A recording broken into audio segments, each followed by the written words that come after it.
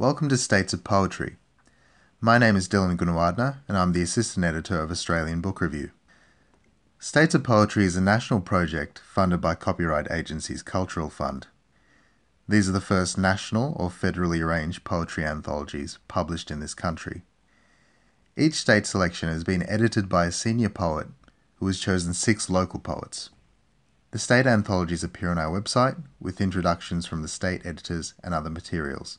Here to introduce his poems Grammar Lesson, You Never Said It's a Race, Dad, and Still Life is Unikowski.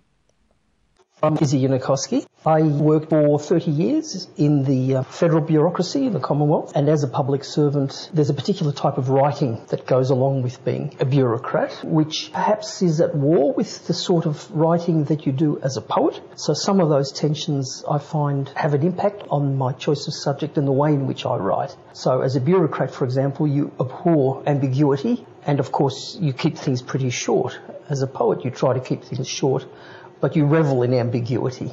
So there's a bit of a tension between those two things. And now I'm studying for my PhD here at the ANU in political science, and so there's a third form of writing there which in a way is perhaps a bit of an amalgam of both the creative type of writing and the bureaucraties. Most of my work starts with an idea, and then I gradually accrue dollops around that.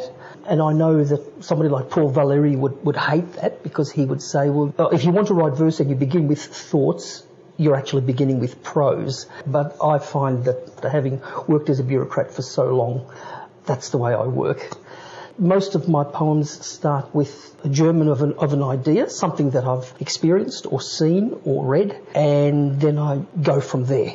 One of them is based around our travels in Montreal, but it actually began with the phrase, "the crowd marvelled," which I'd heard in, I suppose, either a tennis or a cricket commentary. And it struck me what an interesting phrase that is, that it's actually all about perception. It's what goes on in the crowd's minds and the crowd perceptions rather than what's happening on the field. Perception is something that I'm very interested in as well, and that's one of the reasons why I'm very interested in a lot of the modern American poets like Wallace Stevens, James Merrill, people like that for whom perception is everything.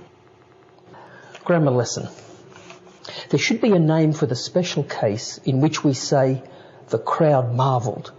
If that roar that rose over the back of the stadium walls, over the rain-shingled streets, conveys the sense that what mattered on the pitch or the court happened in the eyes that watched it, that indicates a place has changed for our having stood there, in front of the little parish school, say, sheltering from drizzle, the headlights dazzle, under a descant of leaves, the better to watch a harvest moon.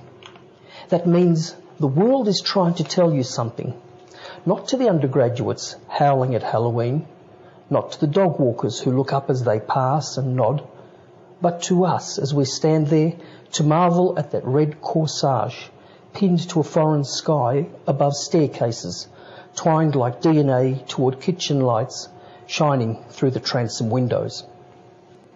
The next one is something that I overheard not far from here walking beside the lake. A kid was yelling out at his dad, and that's the phrase that begins this poem. "You never said it's a race, Dad." And the response to that, in my mind, almost immediately turned into sapphics. "You never said it's a race, Dad." "Oh, but it's a race all right. Trust me, kid, that hill he almost managed to beat you to the top of." "Rubbish.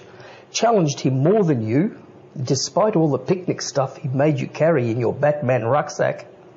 It's a race to find all the spare parts, becoming antiques, puzzling kids in the bike shop, while you've multiplied years like gear ratios, slipping cables, missing chain links, pedals going round faster.